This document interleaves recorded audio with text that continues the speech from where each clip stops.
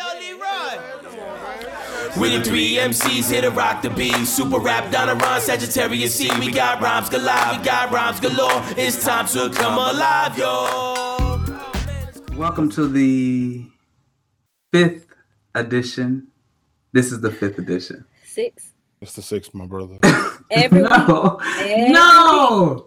Welcome to the 6th edition. Or every edition, rather. Well, listen. This is the 6th. Welcome to the 6th edition of the Generation Flex. I'm sorry. I think it is the 5th. I believe the 3rd. I'll let you all. Anyways, it's been so many. It's the 5th one. He was right. You actually were right this time. It's the 5th one. The 4th one was on because the 3rd one was the Prince one. The 4th one was the last one, and this is the 5th one. Troy, you got it right this time, my brother. Well, I'm sure all 20 of our listeners will let us know. That's all you have to do. So just eat it. Just eat it. Welcome to the 5th edition of the Generation Flex podcast, where we talk about everything that is bad and black and bad from the period of 1980 to 2000. No topic is off limits. We cover literature, education, politics, law, entrepreneurship, hip-hop, the arts, media. What else, guys? Prince, absolutely. Today's show, we are honoring the Fresh Prince, the hip-hop ambassador, what's all these other names? Big Willie Style. The man in black, Mr. Independence Day, Mr. 4th of July, the $1 billion boy. I mean, what was the superhero movie he was in? Hancock. Mr. I Legend. Yes. I Am Legend. But you mixed I Legend and I Am Legend and I Robot together with that title. It's okay. Both were great movies. They were. I definitely had, until somebody stole it, I had I Robot on DVD, the original copy, not a bootleg. Well, for those living in Neptune, we're talking about Will Smith. Oh yeah. And if you didn't know, just go ahead and turn it off. You were living on Neptune. I've really been very excited about this show because, just the way things have been going lately with Muhammad Ali and some of the other things going on in the media, Will Smith's name has actually started kind of coming up again. So, and I think he was honored for like a lifetime achievement at the MTV Awards this year. Like, he's starting now this year to be recognized as that icon that, we're starting to see him as. He's getting those accolades this year. So I think there's no better time than to pay homage to the brother who has influenced an entire generation across several genres. And I think that's a fair assessment. Not Troy. Before, I know usually like after you do these introductions, we usually do a new segment, but I want to do a little something different. Can I tell you about the American Black Film Festival? Yes, absolutely. Okay, so the American Black Film Festival, y'all, in short, was amazing. Where was it held this year? It was held in South Beach at the Ritz-Carlton. Ooh. Now, I will say this, though. As much as I love the American Black Film Festival, there was a couple things that were kind of cliche black. So let me start from the beginning to the end. Now, I know that there are stereotypes about our people starting on time. So I wanted to make sure that I got there early because I'm thinking to myself, it started on Wednesday, the 15th. So I'm thinking to myself, I'm going to be there early. I'm not going to be that guy. This is a film festival. I refuse to be late. I want to make sure that I get my stuff, my passes early, yada, yada, yada. So I get there 8:30 in the morning. I'm staying with my cousin who lives in Palmetto Bay in South Florida. For those of you that don't know what Palmetto Bay is, it's south of Kendall, and South Beach is with good traffic, 45 minutes away. Oh. With bad traffic, it's about an hour and 5 minutes away. Oh God.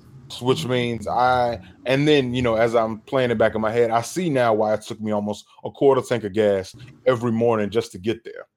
So I get there, I get to the hotel, maybe 8:35 in the morning. I'm beating myself up because I wanted to be there 8:00, hour early, thinking, everything is gonna start. I'll be straight, blah, blah, blah, blah, blah. I get there, I go to the information desk, and they tell me registration starts at 11:00. Wait a minute, what time is it right now? At this time, it is 9:00 in the morning. They say registration starts within 2 hours. So I'm way too early. There's a difference between being early and way too early. I'm way too early. Yeah. So I'm sitting around mingling with different people. I meet a guy, I'm not gonna say his name, but he kind of brags about himself. And I realize there's a difference between pitching and bragging. Yes. And he throws out everything. I mean, he lets you know. I'm not going to say the man's name. I'm not going to. What's his initials? Go ahead. I'm not going. What it rhyme with? I'm gonna give you a hint. I'm not gonna give you a hint, but I will say this much. Do we know? No. Oh, okay. It doesn't matter. No, my buddy Will Smith did play a character with this guy's exact same name, but that could be anything. Well, not too many. I don't even know what that means, to be honest. Anyway, but the guy was talking to me about, man, yeah, I got a distribution deal. Is that what he sound like? He sound like Jerome.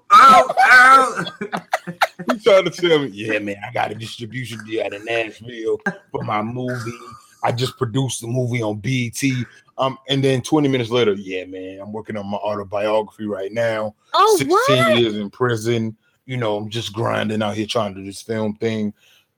Sounds like quite the story. What? Sounds like Cookie lying, to be honest with you. It sounds like it sounds like he need to pitch his story. But no, he wasn't pitching. He was bragging. Like, I never heard nobody brag about being in prison and writing a story about it. Like, he was legit, like, just. That's an accolade to survive something like that. That could be something to brag about. But I would too. 16 years? What? Of prison? But every 5 minutes, you give me up, or you voluntarily telling me something new. We stopped talking for 5 minutes, and then you bring up something new. Well, he has certainly left an impression on you. So listen, let me ask you this: did you have an opportunity to catch Nate Parker's Birth of a Nation? Now let me tell you about that. Okay. Now I'm gonna get into that real quick. Oh, a couple films that they say you're gonna see some work from.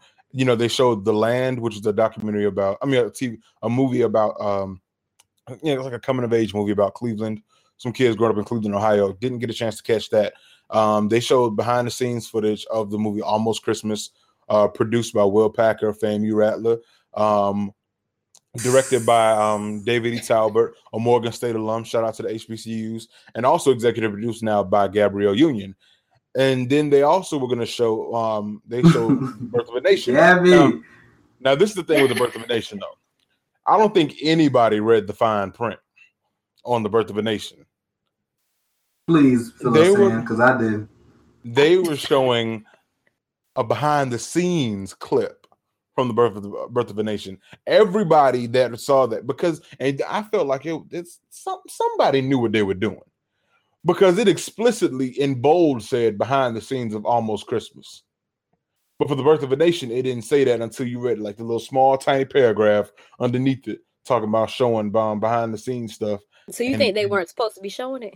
No, I think they knew that you saw Birth of a Nation on there. And you was like, oh snap, I gotta go see that.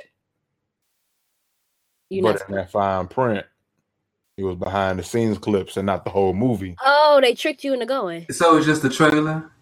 It was behind it. I ain't go, because when I read that, I was like, nah, I ain't going. I saw the trailer.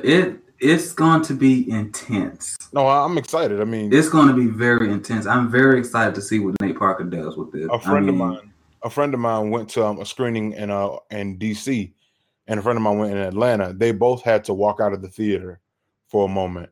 Oh, why? Because it was too intense. Like they couldn't take it.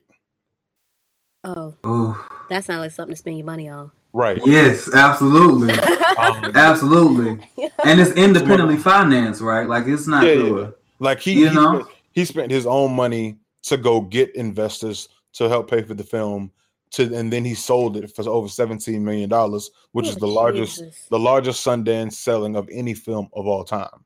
And then the brother, he's establishing a film school at Wiley College. He is. Yeah, he is.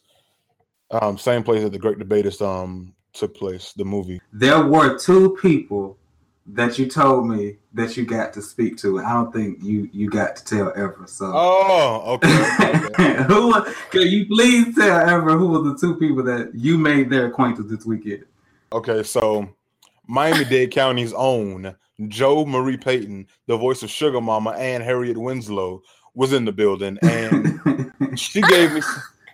Can I tell you I hollered when you said that? Did you play the podcast when we talked about it? Listen, I wish I could, because she was actually a festival goer, so she was really trying to learn more. I mean, she's a vet in the game, been in the game a good 30, 40 years, but she was there to learn. She's on TV now. She's on Bounce TV on the house. Shout out to Bounce TV. Man and Wife. Yeah. She's on that show. I thought that was so beautiful though that this veteran in the game. Veteran in the game was there to learn. Well, that's how you know she's about her craft.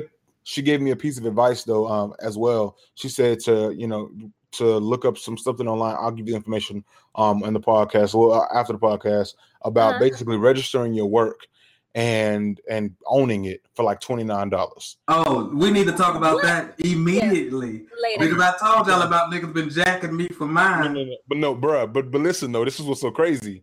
And this is why I have to say this before I tell you the other person I met. The showrunner, Courtney, I can't remember her last name right now. Courtney Kemp something. She's the showrunner and creator of Power. She was there. I went to a seminar with her, and she gave an example about doing specs. Specs is pretty much doing what you kind of do, Troy, doing kind of a fan fiction script of an episode of a TV show. Okay. And she says that she likes that kind of stuff. Like if she said, and I quote, if someone were to give me, and this is gonna make you shout, Troy, if somebody were to give me a spec script of a different world right now, I would probably hire them for my writing. Well, you want to put that out before this podcast out. Listen, I'm trying to tell you. Look, I done prayed about it. I done put it in God's hand. Let's make it happen. Because I got some things on the table. Hillman Homecoming is about to crank up. If you have not what blew my mind, read it, you gotta read it. That's what blew my mind, because I'm like, yo, my homeboy is legit created like a whole revival of the whole show, which I don't even know. And it's good. And she said I would probably hire them right now to work. So you mean to tell me that my dog could be working on Power, basically, is what you're trying to say? Listen. Don't make my dreams come true. No, you need to revamp. They've been talking about bringing a different world anyways. They need to bring it back with your storyline because it's relevant.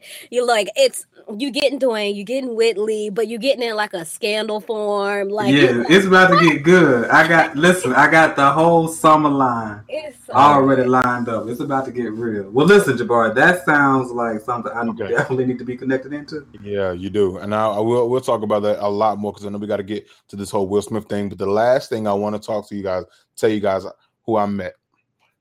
So I'm sitting down, random guy sitting across from me, right? And he's talking to me. He's talking, we're talking or whatever. And I kind of tune him out for 2 seconds, and I look up to my right, and I say, this woman look like Robbie Reed. And I said, Miss Reed. Miss Reed. And she power walks past. And I'm like, was that Robbie Reed? I'm like, so I go to her Instagram, because I follow her on all social media, and she's at the festival. So I'm like, that was her. And so I posted on Facebook, I just got curved by Robbie Reed. So I'm trying to accidentally bump into her at some point, right? Without actually bumping into her. Accidentally on purpose. Right. And then what I end up doing is literally accidentally bumping into her, like completely by accident again. And when I see her this time, I had to stop her. I said, Miss Reed, can I talk to you for like 2 seconds? What's up? I said, I just wanted to tell you thank you for everything you did for the image of the Black people in media. I said, like, the images we have, like, from the 90s, you're a big part of that, and I really appreciate what you did and all the films and television shows that you worked on. And I said, me and my friends during Women's History Month, we honored you because of all the amazing things that you did. And she said, and I told her about the podcast. She says, "Oh, can you write that down for me?" Like, I sure can. I sure can. She's like, I'd like to check that out sometime. I'd like to check that out sometime. So, Miss Reed, whenever you do hear this, I don't know if it's going to be this week, next week, whenever you do hear this, Miss Reed. It was a pleasure. It was a pleasure speaking with you. It was a pleasure to meet you again. She gave me her email address, and I'm not giving that out because I'm nobody's fool. But when I say, it was like one of the greatest, that Robbie Reed for me is like second to Oprah. Like for real. Absolutely. And for those who don't remember, Robbie Reed was we talked about her back in the March show. What was it, 2? I think it was episode 2. And she's been instrumental in a lot of the casting in virtually, all the Black classics from School Days to Soul Food. Anybody who was anybody has been casted by Robbie Reed. She's definitely a major force behind. And what you did, Jabari, that's essentially what it's all about, is being able to tell those people now while they're living and breathing, thank you. So that was that really made me feel good to know that you were able to do that. I'm tearing up just a little bit because absolutely it's very emotional. It's like, when we have the passing of Muhammad and Prince and all these amazing people, and then to know that we were able to give thanks to her before it was too late. It's like, yes, that's one that I feel like, okay, on my conscience, like she knows that Black people appreciate her. And so Jabari, I am so glad that you, were bold enough to go ahead and just say, hey, give me 2 seconds of your time, Absolutely. And I articulated your thank you so well, because I would have stumbled and mumbled all over myself. I would have been like, I just would have stumbled all through that. I don't even know what I would have said. My brother Keith Oliver, as he says it was the co-author, as he puts it. The co-author was there, helping speak through me to her, because I was going to do my words. That sounds like Keith Oliver. That's my brother, man. But I also told Jo Marie Payton about it too, but I don't know if she's gonna listen no time soon. She's saying like she's a little busier. But not busier, but she's not. Her as well. We mentioned her. No, we did. I told her about it, but I don't know if she's yeah. I guess doing that. But you never know. Absolutely. And then, you got to meet 2 amazing people. You got to connect with them. You were an extension of Generation Flex, and that experience cannot be taken back. So I appreciate you for even making the opportunity for yourself to go, because being a filmmaker, you have to invest in those types of things. You have to be around people who do what you want to do, who've done what you've done, so that you can know that you can do it. So before we get into the conversation today is actually the 7th anniversary of the passing of Michael Jackson. You're not alone. You are not alone. Say it again. You are not alone. You are not alone. Not alone. Not alone. You just reach out for me, girl. In the morning, in the evening. Not alone. Not alone. You and me. Not alone. Oh. I actually came across something yesterday that I thought was kind of funny. Preparing for the show. So now they're starting to release some of these transcripts that Michael Jackson took to write his autobiography, Moonwalk, in 1988. And they released a never-before transcript of Michael Jackson and how he felt about Prince. And Michael said, I wrote it down, but I'm just going to paraphrase. Michael said he was the rudest person I have ever met in my life. He was so nasty to me and my family. He was so competitive. And this is what took me. Michael was like, he thinks he's my competition. He's not my competition. I've been doing this for a very long time. And when I thought about that, I was like, you know what? That's low-key true. Like, by the time Prince became Prince, Mike was already in the game like 15 years. All of those statements were accurate. Well, I thought it was but from a Prince I'm like, really, Michael? Really? It sounded like Michael was a fan. And when he went over to Prince probably threw some infamous like Prince shade, and Michael didn't take to that too kindly. And it just... Because if you think about it, like Prince was competitive. But, yes, he was. But that's the nature of the game. Like, we can't be friends, especially if we two singers, two black singers. Like, we fighting for a lot of audience. You know what I mean? Well, like, go ahead, Jabbar. I was gonna say, I mean, if you really think about it, I mean, even like the only people that are ever competitive, like in the prime of their careers or in the early stages of their careers and work together are rappers. You never see singers out here, compete. The only time you've seen that, you might have seen that a few times recently with like when Lady Gaga and Beyonce did Video Phone and the other song together and something else. But for the most part, like you ain't gonna see no Rihanna and Beyonce song no time soon. You're not gonna see Jennifer Hudson and Ledisi. You're not gonna see that. You got Whitney and Mariah though. You got Aretha and Whitney. But you got Whitney and Mariah almost 10 years in the game each. Yeah, they weren't like. You got Brandy and Monica. Well, Brandy and Monica weren't competition really until that song. Yeah, they were.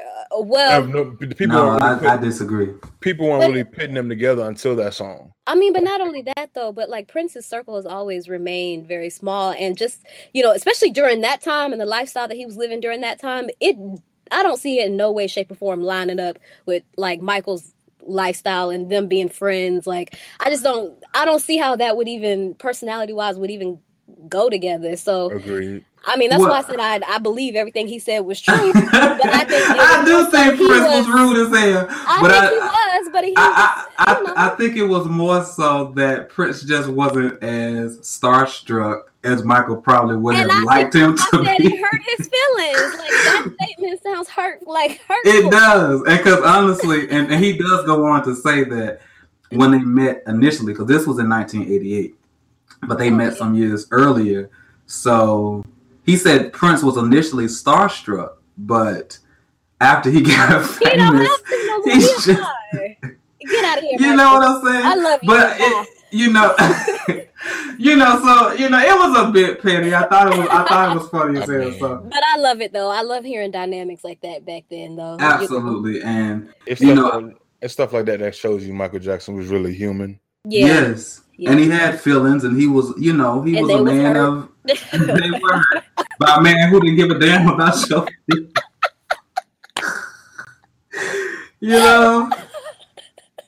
Yeah. That's crazy. Oh, I love them both though. But low key, how they say Prince has that vault of like 600 songs. Yes, that I just want to go lay in. Listen and roll around in the naked. If I could ever have a place of isolation, it won't be an island. I'll be in that vault. It'll be in that vault for the rest of my life.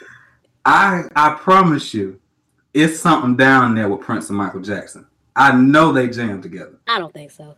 Absolutely. And there's actually there was one time where the two of them ended up in a recording studio in California in the 80s. And they actually got into this real heated, low-key, the Prince Michael Jackson shade goes some years. It does. But they met up or they just so happened to be at the same recording studio in California. And they got into this real intense, like, ping pong match. And Prince, like, smacked the ball to the point to where Mike had to, like, get out the way from it. And that's how he ended the game. Oh, you mean an actual ping pong match? Like an actual ping pong match. That is random as shit. I'm sorry. No. Because I heard the story about Jimmy Fallon told a story a couple weeks ago about how he and Prince had a ping pong game. Yeah, I saw that. And after the ping pong game, like, because Questlove was supposed to be there at the ping pong game, and he was late, so he sees Prince in like his like purple limo or something pulling off, and then but Questlove like runs up to the limo real quick and says, "Hey, what happened?" He's like to Prince, he's like, "Yo, what happened?" Prince slowly rolls down the window and says, "Ask your boy." And rolls off. Yeah, Prince was competitive, but look at the type of music he was making against the people he was making. I would like to apologize. We were supposed to be talking about Michael Jackson, and look at what happened. Well, it's fine because we're still celebrating Prince, and we share that space with both of those guys today. And low key, I told you guys I've been doing this research with the forefathers and really starting to lay the groundwork for the Generation Flex brand or whatever. Yeah. And Michael Jackson and Stevie Wonder, even though neither one of them, well, Stevie may be 60, but I'm still trying to figure out if those two should be considered like Generation Flex or if they could be considered forefathers because of what they did between 1965 and 1979. And Michael Jackson wasn't even 10 years old. Well, Stevie absolutely is a forefather to me. I mean, his greatest album came out 5 to 10 years before the whole Generation Flex era in regards to Songs in the Key of Life. Yes. I mean, that came out like, what, 74, 75, I think? I think so. You know what I'm saying? You know, he did, what was it, Fingertips? As Little Stevie Wonder, like in the 60s, early 60s. I mean, definitely a forefather to me. I mean, and I could see how you with Michael Jackson you would ask that question. I mean, honestly, I think Michael Jackson is like the one exception that's kind of like he's intergenerational. Yes, I agree. Yes, he is. You know, I agree. Only somebody your grandma, your mama, and you could be like, okay, we can find someone on the radio if it's MJ. And still jam. And still jam. Because I mean, I would say, but then again, honestly, Michael Jackson as a member of the Jackson 5 is a forefather, as the Jackson 5 is a forefather to New Edition, absolutely. To New Kids on the Block, Bobby Brown, like yes. But Michael Jackson as a solo artist is Generation Flex. Absolutely, I will give you that. And you know, I've always maintained, Jabari, that Michael Jackson is probably top 5 greatest soul singers ever. I mean, when you think about who this brother grew up around, Michael Jackson was a teenager in the presence of Marvin Gaye, David Ruffin, Stevie Wonder, like Diana Ross, Gladys Knight. Like this is where all of this soul, where it came from, who we call foremothers and forefathers. He literally is a sponge to all of what we're talking about. He was absolutely their student. Yes. Like they fed him. A disciple. He was a disciple of them. Absolutely. Well, you took it to church with that one. I know. Absolutely. Well, it's the same thing. Student disciple, the same thing. No, I know. I'm just, But absolutely, we just wanted to stop and make sure we gave our respects to definitely one of the greatest to ever step behind the microphone. So we love you, Michael. We had you. We still got you. You live on through the works and all of us. So what we came to talk about today... Getting to that point. It only took 20 minutes, but we're here. And low-key, we only like 4 minutes off, so we good. We making it work. So, of course, today we're diving into the man that is Will Smith, who coincidentally, he and I both share the same birthday, September 25th. So that means I probably would tolerate him about as much as I tolerate you. Listen. Like, dang, Will. It also explains his rebellious spirit. I'm just gonna continue.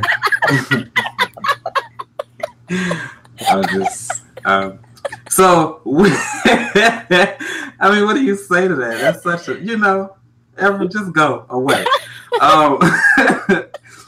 But yeah, so we're going to spend a little time today talking about 3, because there's so many things that encompass Will Smith, right? He's the movie star, he's the TV star, he's the rap star, he's the business mogul, he's the family man. And we want to just spend a little time today to talk about some of those other sides of Will Smith that people may be very surprised about. And one of the things that I have always found to be a little bit unfair, because there are certain people in the Generation Flex era that I'm very defensive about. Like some folks you just not coming from. Some folks I'll let like Bill Cosby used to be in that batch, but I've slowly had to like move him. Ooh, you just have to kind of appreciate the side. You got to kind of use your cane and kind of slide him back out front because he's like the guy that's gonna sink your ship if you don't let him go. Absolutely. I gotta get to where I'm going with all the respect, Bill. Like he put him on his own rafter, but you're gonna look. He attached to the boat. Binoculars on. But put the binoculars on. Make sure he's still good out there. Absolutely. He ain't on the boat no more. You know, and that was hard. But listen, I gave him a nice vest, and I made sure it worked before I put him on his way. But we had to send him on. But in that, I say all of that to say that Will Smith is definitely one of those people that I've always defended against this idea that he's not only is he a black artist, but he's always been very unapologetic about his blackness in everything that he does. And even with Janet Hubert, who you all know as Aunt Viv #1, you know, she made headlines a couple of months ago, and I think we touched on this briefly in one of the previous shows ever, but she criticized him for basically creating this nepotism system within his family and within Hollywood, which is only using his star power and using his influence to only give opportunities to those in his family and to his kids and friends too, you know, like in his circle, his very tight circle. Absolutely. And you know, I thought it was a fair assessment, but it also reinforced for me, like, I don't think people have really paid attention to some of the things that Will Smith has laid out as far as what it means to be black, and do so in a way that it's okay. You know, right. Even with, and prime example I'll start with the Fresh Prince of Bel-Air. Before you even get into the nuances of the show and the black family and what it represented, the Fresh Prince at its root was a variety of black representation. Kind of going back to what we talked about last week. You know, Uncle Phil was the snob Republican, you know, the conservative. Yeah. You know, Will was the homeboy, and then Aunt Viv was kind of like that. The she was woke, HBCU, you know, like yeah, she was the median. You know what I'm saying? Yeah, yes, she was kind of like both sides. Yeah, she was the glue that held the family together. And one of the things that Will Smith would do with the Fresh Prince, I don't know if you all remember the backstory with Aunt Viv and Uncle Phil and Aunt Viv, but it was like black as hell. Like Uncle Phil was a Black Panther. Yeah, I remember that. Before he was a lawyer. You know what I'm saying? Aunt Viv, go ahead. Wasn't the nickname like Zeke or something? Yes. Yeah. You know what I'm saying? From North Carolina. Yeah. But he was. Oh, I'm sorry. Go ahead. No, you good. No, I was gonna say, like, I remember up until I think we met Uncle Phil's mom, I remember thinking that Uncle Phil was kind of like one-dimensional in that sense. Like, oh, you know, he just grew up kind of, you know, middle class or something, didn't struggle, you know, he was too bougie, didn't care about what was going on, he wasn't real. And then I remember his mom came, and then you see what his mom, like, you were like, wait a minute, you grew up, like, you shouldn't be acting the way you act and the way you grew up, you know? Absolutely. Like, and you hear about their past and everything, and then it just showed that, you know, you could have all of these different layers into one person, you know? Almost like a Barack Obama. Like, people look at him now as this clean cut guy, but then you dive into his history a little bit, and it's like, oh wow, like, you know, you were more attached to the streets and to the people than attached to the streets like that motorcycle was. Yeah, you ain't have to call it out. We were just gonna keep going and not. We gonna keep it going. As you should have done in the first damn place. Yeah. Listen, our audience know we try to get it right as much as we can. Absolutely. It's whatever. But yeah, I feel you, Evra. Uncle Phil was a Black Panther, and then if you all remember, Aunt Viv, who I maintain, Janet Hubert, even though I disagree with a lot of her comments. Yeah. And even a lot of the things she said about Will and Jada over the years, I found to be, you know, unfair. But one thing you cannot deny about Janet Hubert is when it comes to the portrayal of a black mother from top to bottom, the many faces of a black mother, there were few women who did it better than she did on The Fresh Prince. I mean, go ahead. But like with her message, is that I feel like there was truth in her message, but I think where I differ a little bit is I don't see those things being wrong. Do you know what I mean? What do you mean? Because that, to me, like, that's what I feel like Hollywood does, is they hire the people in their circle. Like, isn't that what oh God, what's his name? The Jewish White comedian? people, yes, that's what they do. No, but what's his? Come on, Jabari, you know what I'm talking about. The white comedian, like he's like Jewish and he White has people. all these. Anyways, John Steinfeld. huh? Seinfeld. No, not Seinfeld. Anyways, moving along, but in all of his movies. See how we can just throw out random white people names? Oh, Adam Sandler. Adam Sandler. That Jewish white guy. The fact that you called me out, Jabari, you know, like I'm. Because you just went to a whole movie festival. Shit. Black. Right. Right. I'm sorry. But that's what they do. You know what I mean? Like they hire their own, and they keep people on their team. They keep money in, and I feel like Will Smith is breaking barriers, and the fact that he's doing that. Do you know what I mean? Like, yes. Creating movies and opportunities for his kids. We talk about generational wealth. Why are we now getting mad at him for creating avenues for his children to express themselves? Mm-hmm. And to make money. The Wayans family did it better than anybody else. The Wayans family. Man, what? Literally. Exactly. There are at least 20 members of the Wayans family with movie credits. At least 20. At least. And that's what I'm saying. I'm like, so I feel like that's why it's a little bit personal because, I don't know. It just feels personal because I feel like what he's doing is what other people are doing as well, Absolutely. Absolutely. And, one thing about it is when you reach that level of success, there's always going to be some type of criticism of that level. You know what I'm saying? Somebody's going to always have something to say about what you should be doing with your success and what you should be doing with your influence. And at the end of the day, I mean, even with all of us, Will Smith's told the story of the baby mama in a tasteful way on TV. You know what I'm saying? And did it where so many people could relate to those characters. Right. And it's those types of things that, people really have to stop and pause and say, Will Smith is, and a lot of his roles, we talked about Ali, some of the things, Wild Wild West, who a lot of people, it wasn't a commercial success, but honestly, like when I think of a cowboy movie, that's the first movie comes to mind is Wild Wild West. Listen, that was the first black cowboy I ever saw in my life. You see what I'm saying? Or even when he, like I always say, like I like the superhero movie that he did. You know what I mean? Because I remember up to that point, I ain't never seen no box office black superhero that wasn't, being made fun of or wasn't, you know what I'm saying? Like we supposed to take seriously.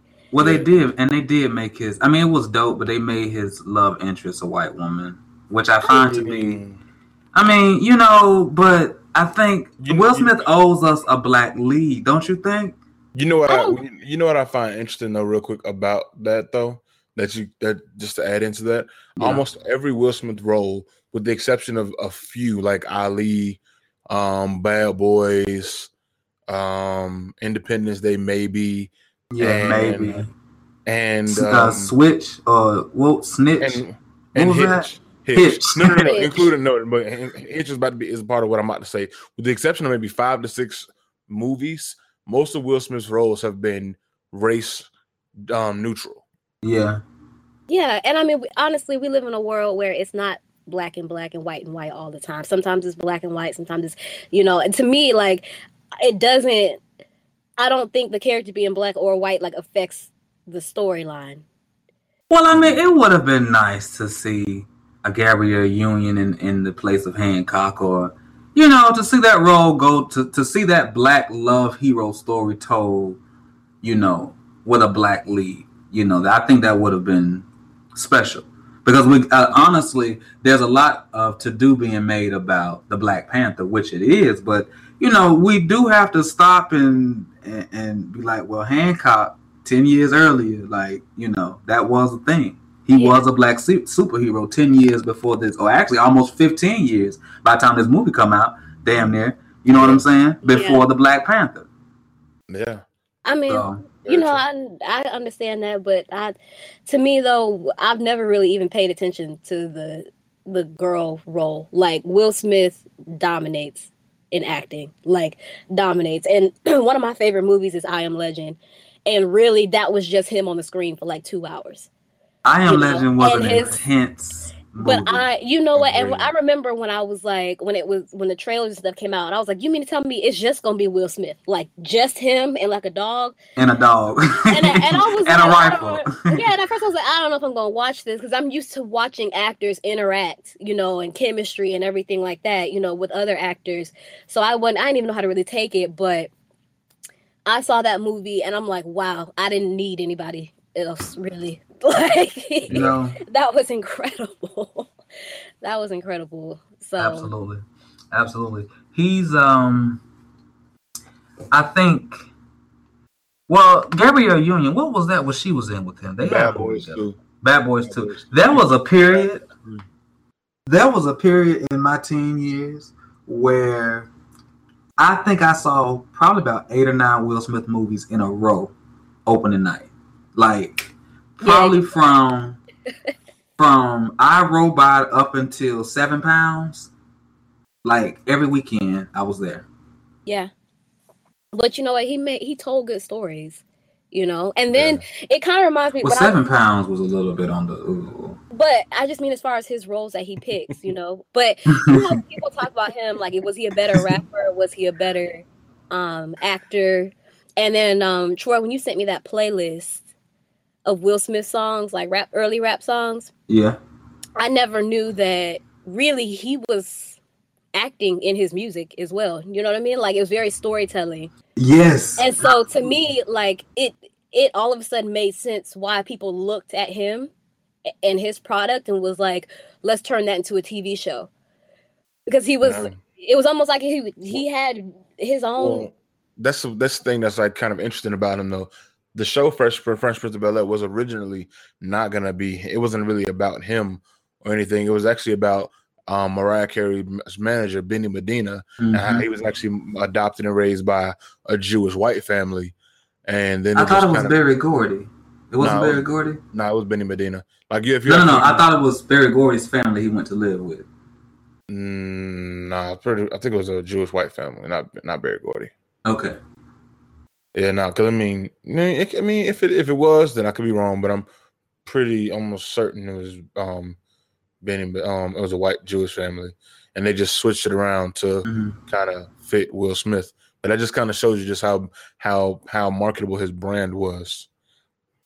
Absolutely, and that's a great point to kind of segue into Will Smith, the businessman, because I was doing a little research last night on the film star. You know, I put the rapper to the side, I put the TV star to the side, and I was just focusing on his success in film.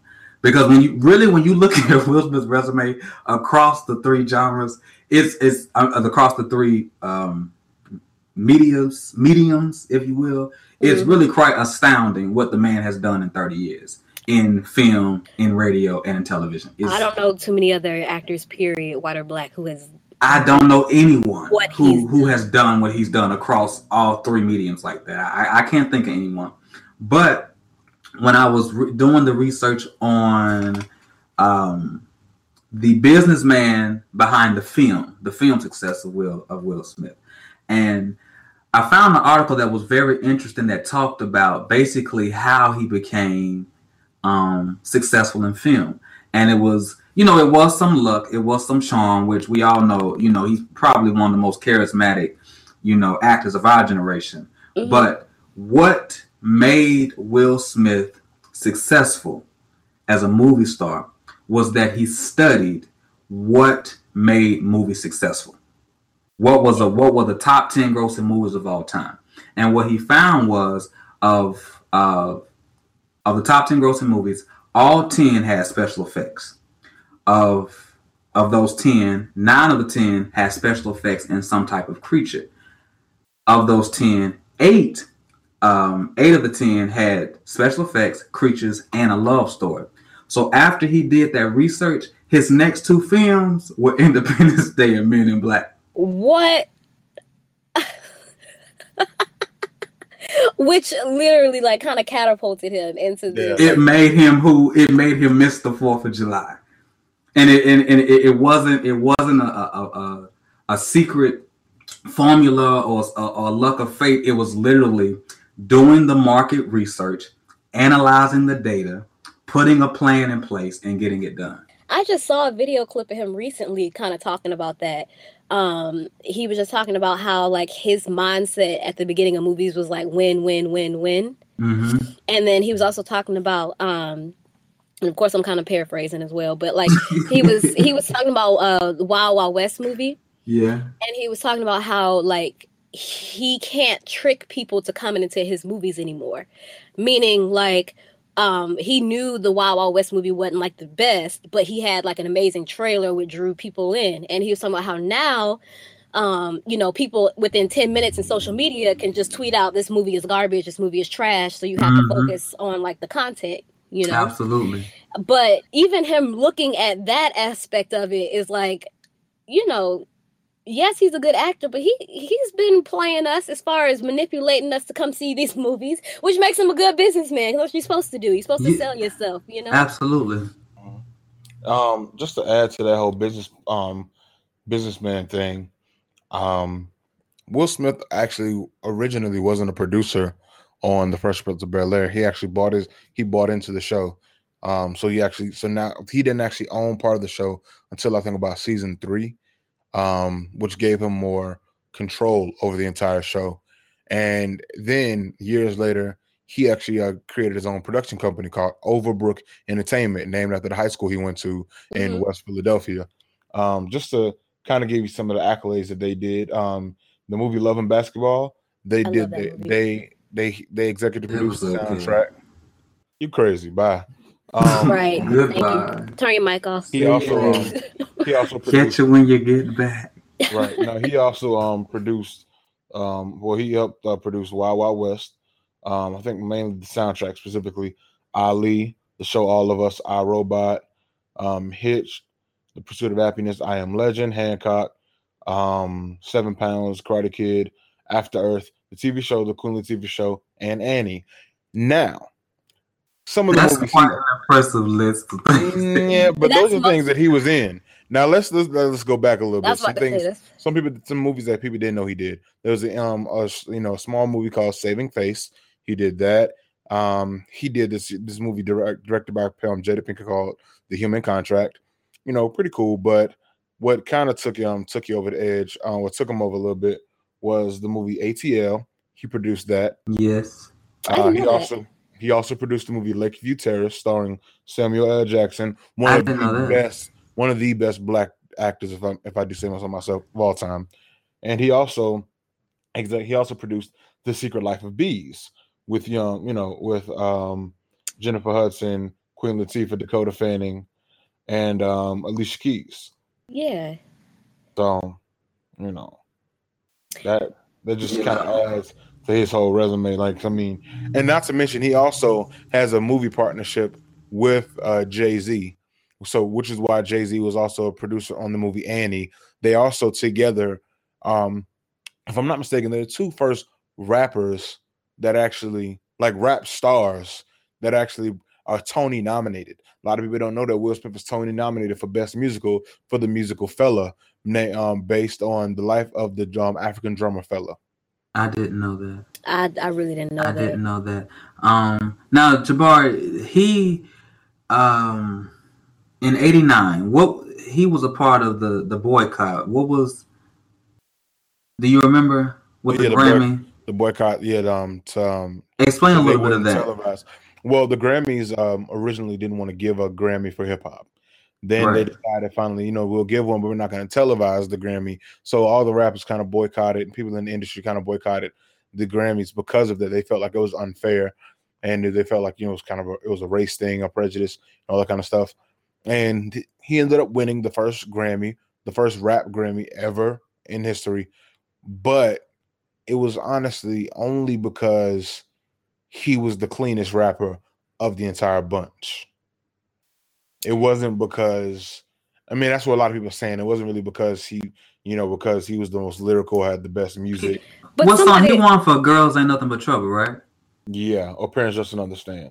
I will have to go back and read and listen to who he was nominated against, but either one of those songs or Grammy worthy. But either way, though, right? You know, in order sometimes for mainstream culture to accept, they have to kind of see somebody who looks safe, right? Not saying that it's a right thing to do, you know, but to me, I don't want to take away from him and say like, oh, you know, he only won that because he was like a clean rapper or whatever, because that's still a big move. I mean, if he won the first one, then he's like opening the doors for people to start to accept, you know, other rappers that may not be as like PG. Do you know what I mean? Absolutely.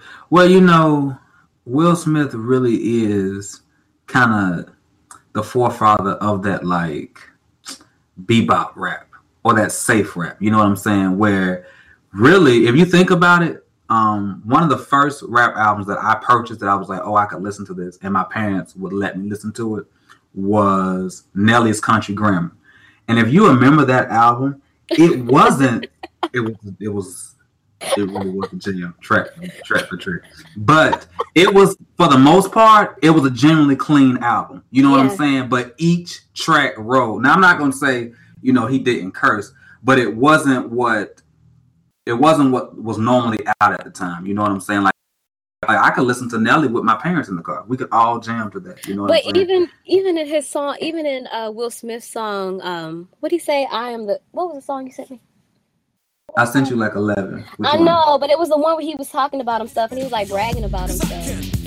Is there another rapper in the world like me? Hell no, one like me. Others try to bite me. There might be someone like me somewhere. They're just not here. Where the hell they at? Who cares? Cause y'all got the ace in the hole. The super lover brother, numero uno, the rapper with soul. Coming out a little on a new tip. But those of y'all that thought I couldn't do this, yo, well, consider it done. Is that the same guy from Paris? Just don't understand the same one. People said that I couldn't rap. You can stop that. Cause I'm a rapper and a half. And in the past, I chose to make people laugh. And I was criticized for that. Some call me soft, some call me whack. So this is actually a great time to slide into our final segment.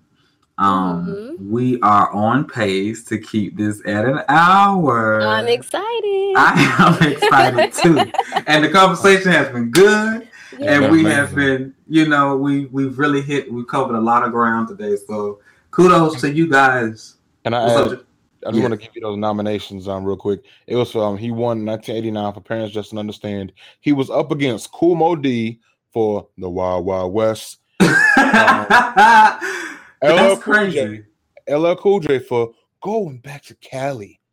I don't think so. That was a good LL impression. For JJ Fad's Supersonic. Okay, you know what? And then, I don't know. We didn't have to talk about. We didn't have to talk about that girl. We didn't have to talk about that. And then the final one, which I personally think should have won. Real good. Well, all of those was kind of clean then, or like it ain't not like Push It should have won, but it was the nastiest damn one. Yeah, which funny enough, so are you telling me that the first rap category had men and women? Yeah, it was half women, and both of those. Listen, I always maintain, and and I always say this too, that my hip hop knowledge is very limited.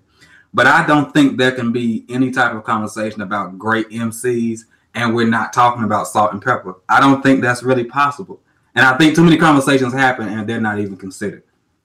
I agree, but we'll save it. Absolutely, we will. I agree. But to tie it all in, so remember Jabbar was talking about the Grammy boycott. So there's actually like this iconic picture of like Will Smith, Salt and Pepper, Kid and Play. Who else was in there? Slick Rick, he's in the picture, and Flavor Flav. And it's the pic. What'd you say? Flavor Flav and Chuck D, Public Enemy. Yes, it's it was like right after the press conference or whatever where they were announcing that they were boycotting the Grammys. And when I met with Play, Jabari, I had him sign that picture, and I asked him, I was like, did y'all even think about, like, were y'all thinking about the impact that you all were making at the time? And he was like, no, honestly, we was just partying and having fun. Just being bad and black and bad. That's it. Just being bad and black and black and bad. Young rich millionaires just trying to have a good time. That's it, and I ain't mad at it. I'm trying to And do they the want us to same damn respect. thing. Mm-hmm. So, but wrapping up the show, we want to challenge ourselves to find our favorite 3 Will Smith moments. You know, we didn't limit ourselves to film or television or music. You know, we just kind of opened it up to any time within his career that stood out to us as favorite moments. So I will actually start with Everett. Oh, I was hoping you were gonna start with me. Since I forgot to prepare that, so I'm just gonna speak from the heart. Well, praise the Lord. Off the cuff. So Charge it to my mind and not my heart. Okay. Favorite Will Smith moments. One of them for me was when Will Smith was talking about his dad in Fresh Prince. Oh, absolutely. And he was crying on Uncle Phil's shoulder. you don't want me no more, man.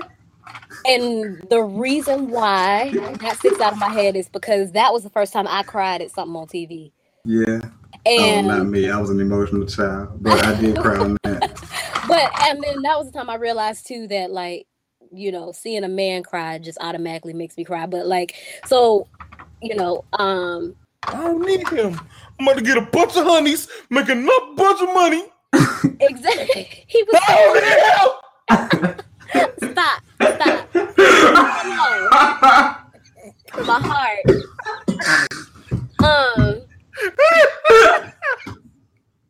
Oh, Jabari, get this man an Emmy. That was absolutely gold. That was, you went for it, and you know what? Listen, right. And the Emmy goes too. Right. So my other favorite moment was really just the Men in Black series, because it just, to me, up until Men in Black, like, I just ain't never seen nothing like that before. Like, it just made the world so interesting to me. Like, oh, like, they turned Michael Jackson into an alien, you know, and then, like, you know, like, Agent M. And it just explained a lot of the whole, like, you know, oh, you look at the newspapers, like, UFO sighting, people think it's fake, but then he's out there and it's real, and he delivering alien babies. Like, that just was a funny series to me. And I watched it from movie 1 all the way to the most recent one, the third one. But the third one, like, I'm sorry, the third one just took it off. Men in Black. No one dances quite as much as Will Smith. He's carefree, which is, he just loves to dance. And then my last favorite Will Smith moment, and this just because this has happened, I saw this today, but really is his children. Yes. His children are like what I feel like Will Smith would have been had he had infinite money and, you know, freedom. Do you know what I'm saying? Like I love that he was speaking recently, and he was talking about his daughter Willow. And he was talking about how, she had that big hit Whip My Hair Back and Forth. Mm-hmm. And he was saying how, she was on tour, and how, she kept saying she didn't want to be on tour. She didn't want to be on tour. And they were making her do it anyways. And he said one morning she came downstairs and she had shaved her head. So she didn't have no more hair to whip. So you could you could put her on that stage if you want to, but she... she was like, whip that. Whip that. I love it, and I love that they listen to her and they ain't try to push it. Like, that's like, yo, you can't even whoop your child for that. No, listen, you ain't gonna do nothing but laugh like hell, because I would be rolling. I'd be like, you know what? And he was like, he looked at her and was like, okay, I got the message. Like, shit. But but I mean, like, I love his kids though, I love that they're making moves. They're making people uncomfortable because they're not the traditional Black. They're free.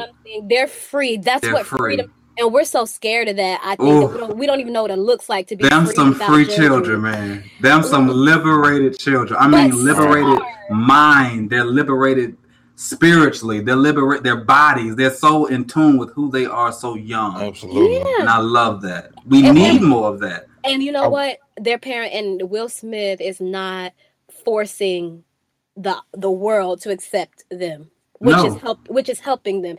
He just supports them, and Absolutely. whatever they want to do, they do. Now, I'm gonna keep it real short and sweet because I know we're trying to keep it on the hour. Oh, my bad. Go ahead. Now, that's all good. Yeah. My first one, I just thought it was so cool and so black. The BET Awards when Jada and Will hosted. Yes, 2005. The best one. The best one. Yeah, that was so dope to me. They came out on a horse and carriage. Can we They just? did. I mean, And that wasn't the first time Will Smith had entered the stage on a horse and carriage because he did it at the MTV Awards when he performed Wild Wild West. he did. I just want to put that out there. What was it? The second one for me has to be Bad Boys 2. The scene where him and Martin's character opened the door. For the prom date. Yeah. I would love to use that soundbite, but we can't. That boy said, Go for it. he said, "How old you? 13. Well, shit, you look about 20." I'm sorry, it was just funny. But nah, that made me uncomfortable. All that cussing Will Smith was doing, I wasn't used to that. I'm about to. He said the N word like 20 times in that scene. Yeah, he did. So dope. But I'm gonna find that clip and put it in the podcast. But I'm gonna find it. I'm gonna get it. I don't care. I'm breaking rules. Well, it's easy because I've seen it my on last Facebook one anyway, so you should be able to find it. My last favorite Will Smith moment is probably back at like just his raps. Like this I feel like it's not summer until you hear Summertime. Absolutely. Until you hear Summertime. Absolutely. I mean, here it is. The groove slightly transformed. Just a bit of a break from the norm. Just a little something to break from monotony of all that hardcore dancing. It's gotten to be a little bit out of control. The smooth thing. Come on. Please take me back to 1991. I mean, I was 5, but I'm sure I was grooving. Adjust the bass and let the Alpine blast. Pop in my CD and let me run around and put your car on cruise and they back because it's summertime. Summertime. Man, listen. Come on now. I kick back and unwind. He sampled Kool and the Gang's Summer Memories. Summer Madness, which was the Summer Jam 20 years earlier.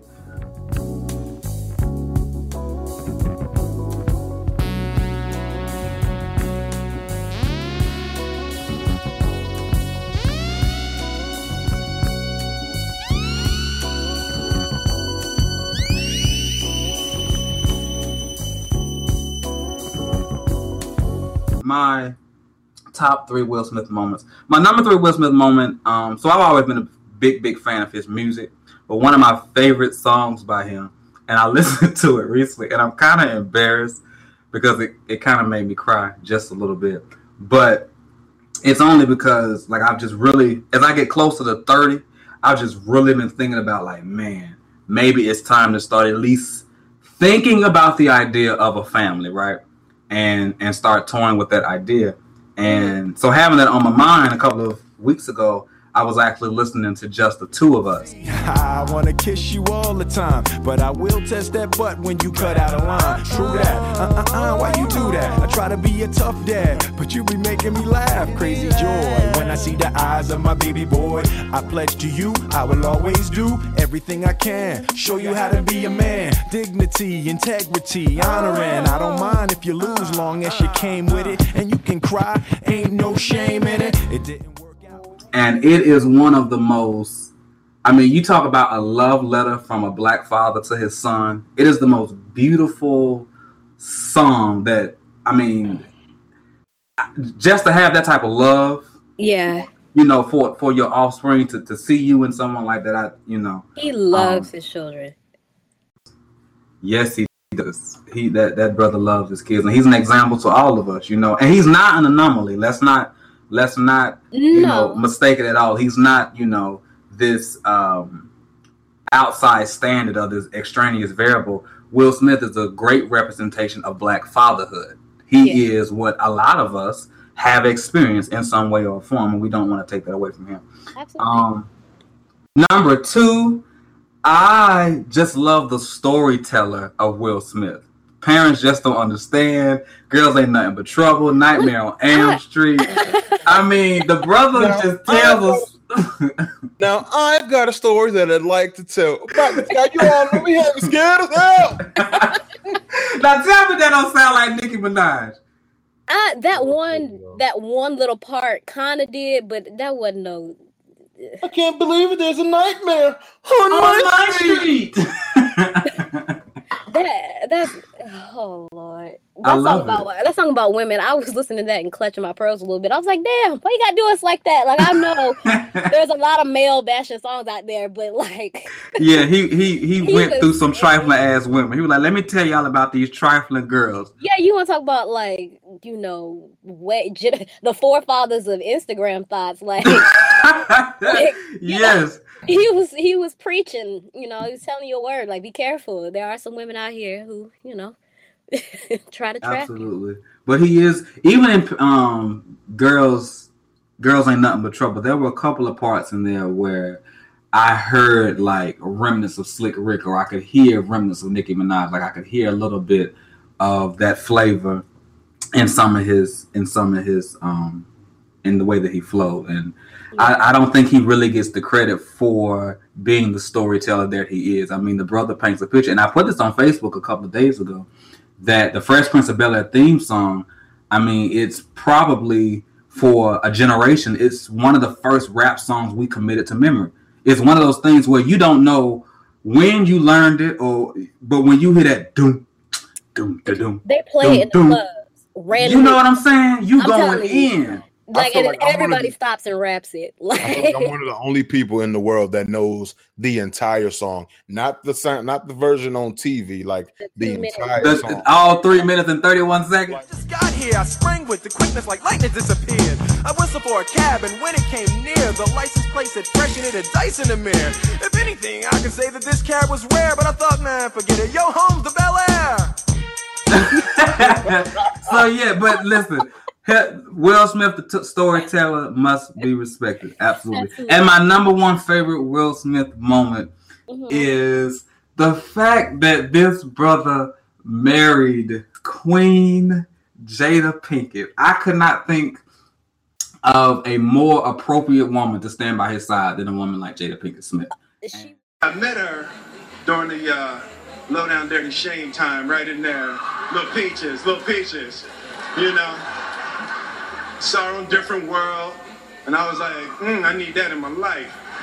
She was the epitome of like real life, current day Aunt Viv. Yes. To be perfectly honest. Yes. Like, Jada Pinkett is such a woman. Like, she's a woman. Intense. She's very like. She's a woman. You gotta respect her, and I love. She's a woman. She's the type of woman who, in the presence of Will Smith's, like, yes, and I'm here as well. As powerful as Will Smith is, she gets him giddy, which I love that. Absolutely. Do you know what I mean? Like, I love Absolutely. That speech he made for her at Black Girls Rock last year, like, that's the type of things love is made about. You know what I'm saying? When you can get up there and profess your love for your woman like that, and then grab her booty on TV. Yes, why not? It's his. This mine. What? It's not even. He probably wasn't even thinking about that being a statement. He probably just was like, "Look at all that ass." And forgot them cameras were there. He just cupped it one time. Just cupped it one time. Was like, yes. TV. Yes. Absolutely. Well, listen, we have y'all make me so sick, but we have talked ourselves beyond our limit. But we've done pretty well today. I think we had a great show, really paying respect to a man who definitely deserves the accolades. Will Smith has, I mean, for me personally, being growing up and seeing the Fresh Prince, it always told me that I wanted a house with white pillars. That's my measure of success, that when I make this money, I'm going to get me a white house in the hills with white pillars out front, because Will Smith said I could at 5 years old. So I forever thank him for, that, and just allowing us, dream big and not be pressured to be and do what everybody else is doing. if that means that you may get somewhere a little bit behind everybody else, that's fine. But walk to the beat of your own drum. And that's, one lesson we've definitely learned from Will Smith. So, final thoughts, Jabari? 30 seconds for me. Not even 30 seconds. Willard Smith Jr. is the reason I wanted to, is a part of the reason I wanted to get in entertainment. I've wanted to be in this business since I was 5 years old. I've never wanted to do anything else. Willard Smith Jr. is part of that reason. Willard Smith Jr. Ever final thoughts? You know Jabari should have went second. Listen, but Ever, I will final say, thoughts? yeah, I will say, outside of business and everything else and movies and stuff, Will Smith's life, what the little glimpse that he has let us see. I love the freedom that him and his wife and his family have, and that's what I aspire. That's the way I aspire to live, just be able to be myself and be free about it and not care about what anybody else has to say. I want to be free. Absolutely.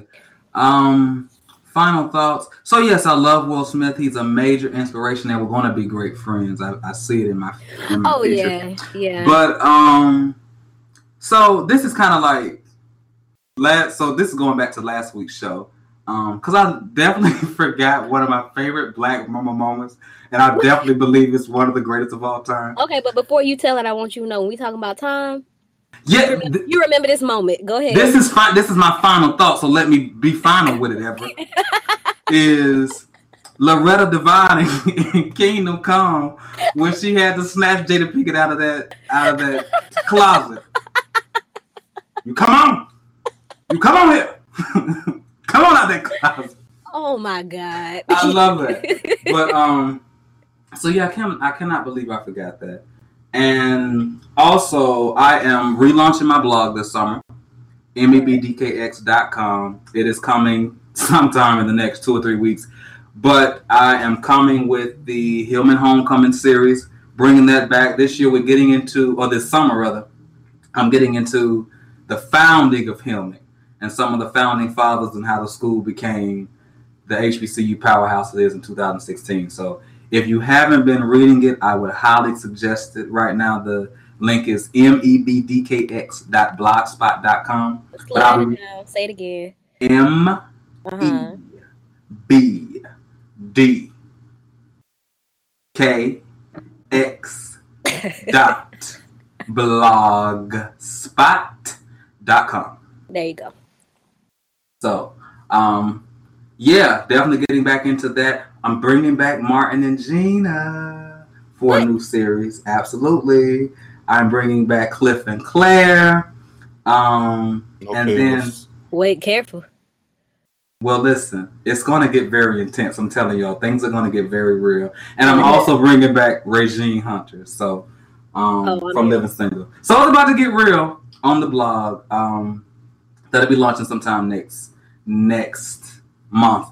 Next month's show, just a heads up, we are talking about the fathers of Generation the forefathers of Generation Flex. We're going to dig into the Muhammad Ali's, the Martin Luther Kings, the Stokely Carmichaels, the Malcolm X's, and really start to lay the groundwork for some of the men who are responsible for the generation that we praise today. So it has...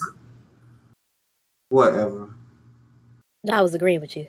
Oh, well, thank you. I appreciate it. I get so used to the opposite that I just go into defense mode all the time.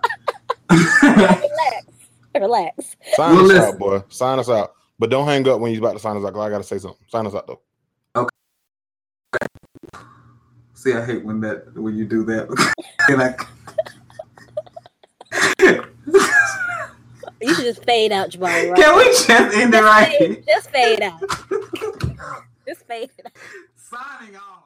One summer, his dad tore down a brick wall on the front of his business and told 12-year-old Will and his 9-year-old brother to rebuild it, a job they said was impossible. It took them 1.5 years, but they did it. And he said, now don't you ever tell me it's something that you can't do. You don't try to build a wall. You don't set out to build a wall. You don't say, I'm going to build the biggest, baddest, greatest wall that's ever been built.